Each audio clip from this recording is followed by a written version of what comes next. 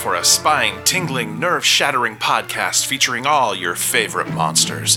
You won't believe your ears when you listen to Monster Kid Radio. Hear your host, Derek M. Cook, and his ever-rotating stable of guests discuss your favorite classic, and sometimes not-so-classic, monster movies.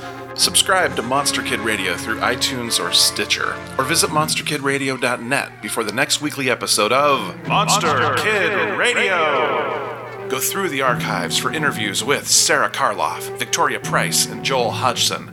Listen to discussions about movies like Creature from the Black Lagoon, Island of Terror, and King Kong. And don't forget convention coverage from Monster Bash and the H.P. Lovecraft Film Festival. Classic monsters, modern talk, and the head of Rondo Hatton, only on Monster Kid Radio! Well, hello, and a podcast, but a podcast with a different distinction. It's me, off the cuff, talking about everything that I love artistically. Usually it will be segregated to literature, novels, books, and films. But not only that, it may be a time where I talk upon cultural things, most specifically within the art medium. Whether it's movie news, book news, culturally, what's going on. It's literally a podcast about a man on his own, staring at the four walls and just thinking, what am I? It's not a rot! It's an articulate warbling. Hey everyone, welcome back to Black Clock Audio Tales. I'm your host and editor-producer DB Spitzer. Today we're going to be talking about Beowulf or Anglo-Saxon sonnets or something dealing with Old English. So stay tuned or check the show notes and find out specifically what we're going to be talking about. If you want to keep the show going, help support the show, help keep it on the air, why not go to pgttcm.podbean.com and become a member of our patrons. Also, look out for upcoming projects. We always have something going on. Become a member of one of our cults, the T-shirt cult, the sticker cult, I don't know, hey, also, you could support us by going to paypal.me/pgttcm, or just telling people about us or supporting us and being our friends on social media. Instagram, Black Clock Audio Tales, People's Guide to the Cthulhu Mythos, Black Clock Audio Tales on Facebook. I'm on Twitter, but I don't do much with it. Occasionally I do stuff, but hey, that's about it. So here we go with some Anglo-Saxon, Old English, talkity stuff.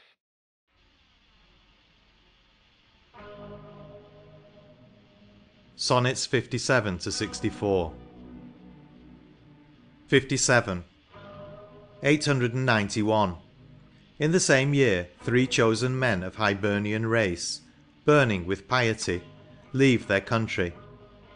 They privately form a boat by sowing ox hides. They put into it provisions for a week. They sail 7 days and 7 nights and arrive on the shores of Cornwall, and set out for the court of King Alfred. From thence they proceed to Rome, and as is customary with teachers of Christ, they essay to go thence to Jerusalem. Ethelwerd's Chronicle. They are also named in the Saxon Chronicle. They were called Dubslane, Macbeth, and Maclinmum, and are said to have been skilled in arts and letters. The 3 Pilgrims. In the rude ages, earth had shrines, where men knelt down and prayed, and spots where men forgot, amid the past great scenes, the present's lot, and nature needeth them e'en now as then. In one idea, one age, seek not to pen thy soul, but bid it wander back through time, and be in turn the child of every clime. From the emblazoned hall to the lost outcast den, still earth has shrines, but then we see them not, or marvel where the wondrous beauty lies, that men have seen in many an earth-soiled spot.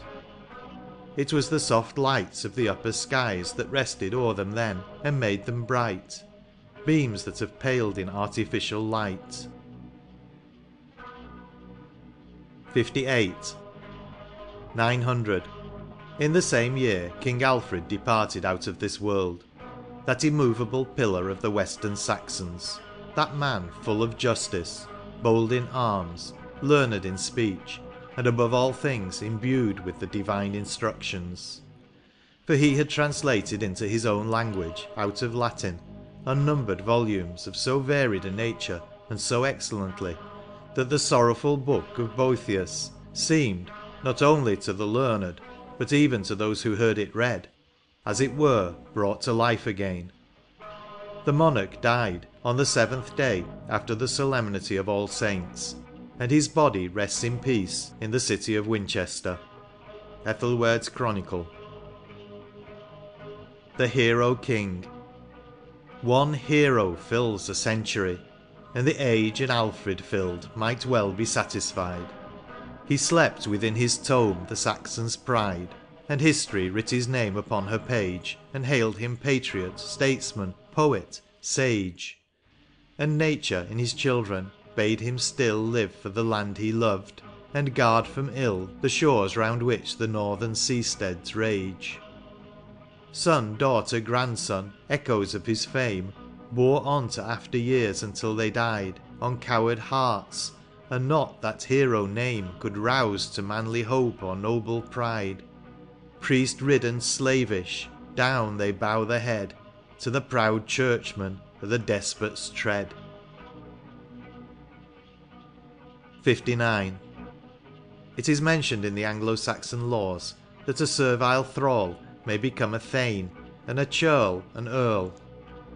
The laws of Ethelstan provide that a thane may arrive at the dignity of an earl, and that a macerer, or merchant, who went 3 times over sea with his own craft, might become a thane. Without the possession of a certain quantity of landed property, nobility at birth could not entitle to a seat in the Wittenagemot. The smith or armourer ranked among the lesser thanes. The Thane's Fireside. The Yule log crackles in the ample grate, and the rude hall looks cheerful in the light. 'Tis well, for stern the climb and long the night. Now welcome he who can the tale relate, how the old sea-king braved his adverse fate, or how the fearful sisters weave the thread of human life amid the ghastly dead, while grisly demons on their bidding wait. Strange sounds had each one heard, strange sights had seen, for troubled spectres never cease their walk till faith grows weak, and years must intervene. Aye, years and ages from that evening's talk to such an age as this, when earth and sky and soul to some seem scarce a mystery. 60. When Athelstan ascended the throne, his brother Edwin was accused of having plotted against his accession. Edwin, who was but a youth, denied the charge, yet Athelstan ordered him with one attendant to be put to sea in a boat without oars. Carried by the winds out of sight of land, the unfortunate prince threw himself into the sea. His attendant afterwards reached the shore in safety. For 7 years Athelstan mourned his brother's death, and performed a penance for his own crime. The Remorse of Athelstan. 1. Avaunt, thou hideous spectre, hence, avaunt! Leave me at last. Have I not prayed and wept in unknown agony whilst men have slept? Steal not around me now my heart to daunt, and freeze mine eyes, or look as thou wert wont when we were children. Ah, that would be worse. 'Twould blast my spirit deeper than thy curse. And that cold shivering form that doth me haunt, is there no penance, long, strange, terrible, that will bring peace unto my guilty heart, as from rough shells we snatch the precious pearl? O God, if such there be, to me impart the secret, and though life itself may fail in the dread task, my spirit will not quail. 61. Athelstan educated and established Alan of Bretagne, Louis of France, and Hako of Norway, and these actions are not recorded by English writers, but are attested by the chronicles of the countries benefited by his liberality. Our own authors, by omitting these circumstances, have concealed part of his fame, but this moderation entitles them to credit in other similar events. See Sharon Turner's History of the Anglo-Saxons. Athelstan 2. Within the cloister, feebler men had sought peace for the guilty soul's great agony, but the strong battle on and do not flee. Perhaps to his deep spirit came the thought, in some still twilight hour of musing brought, that proof of sorrow for the past is given best by our love to man, our faith in heaven, and in the tangled web of life he wrought bright colours round that one dark spot of crime, and peace through him came to his troubled land, and men forgot, as onward passed the time, that there was blood upon that powerful hand. But did he, too, forget it? There are things the world forgets that yet leave deadliest stings. 62. The story of Edwy and Elfgiva is too well known to need repetition.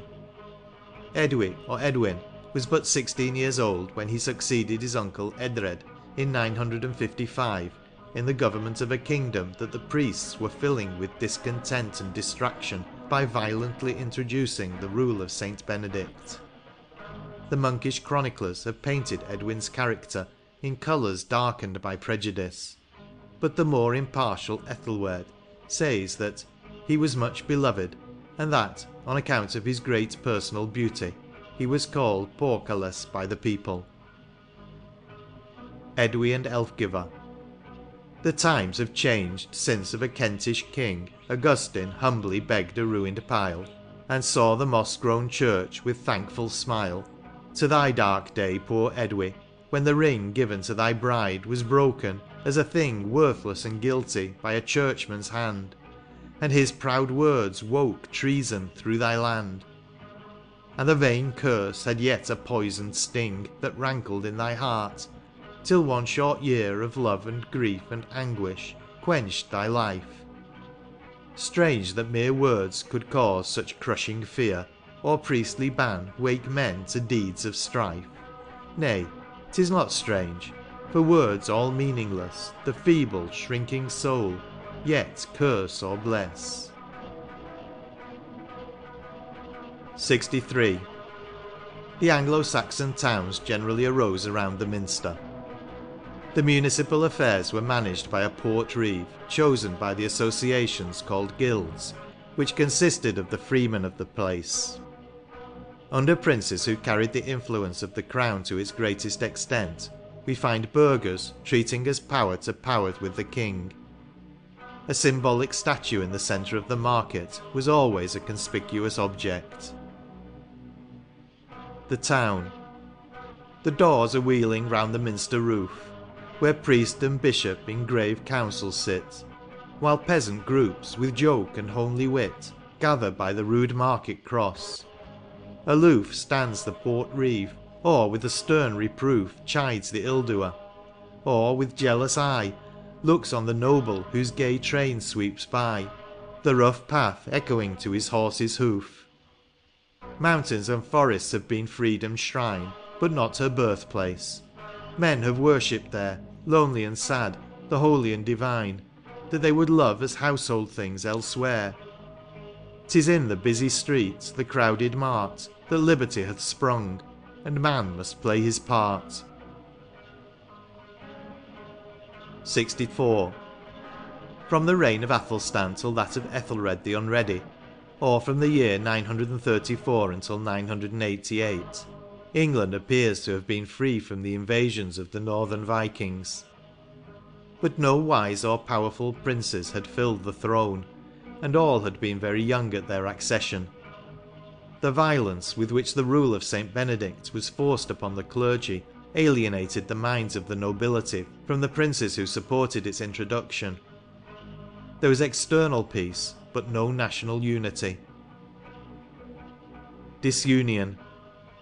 The Saxon sun had reached its noontide height, and there was peace, but 'twas the stifled calm that bodes the tempest, but wakes no alarm. The throne looked fair in that deceitful light, yet it was but a pageant, for the might of power was gone, and by religion's shrine stood but a shadow of that thing divine, chilling the heart though glittering to the sight, while smiled that treacherous sky, the priest went forth, and sowed disunion through the sleeping land. It had awoke, if from the stormy north the raven's scream had sounded, but the hand that gave the convent dole, the voice too, heard in sainted hymn, no heart forebodings stirred. The raven, the emblem of the Northmen, whose banner was a raven.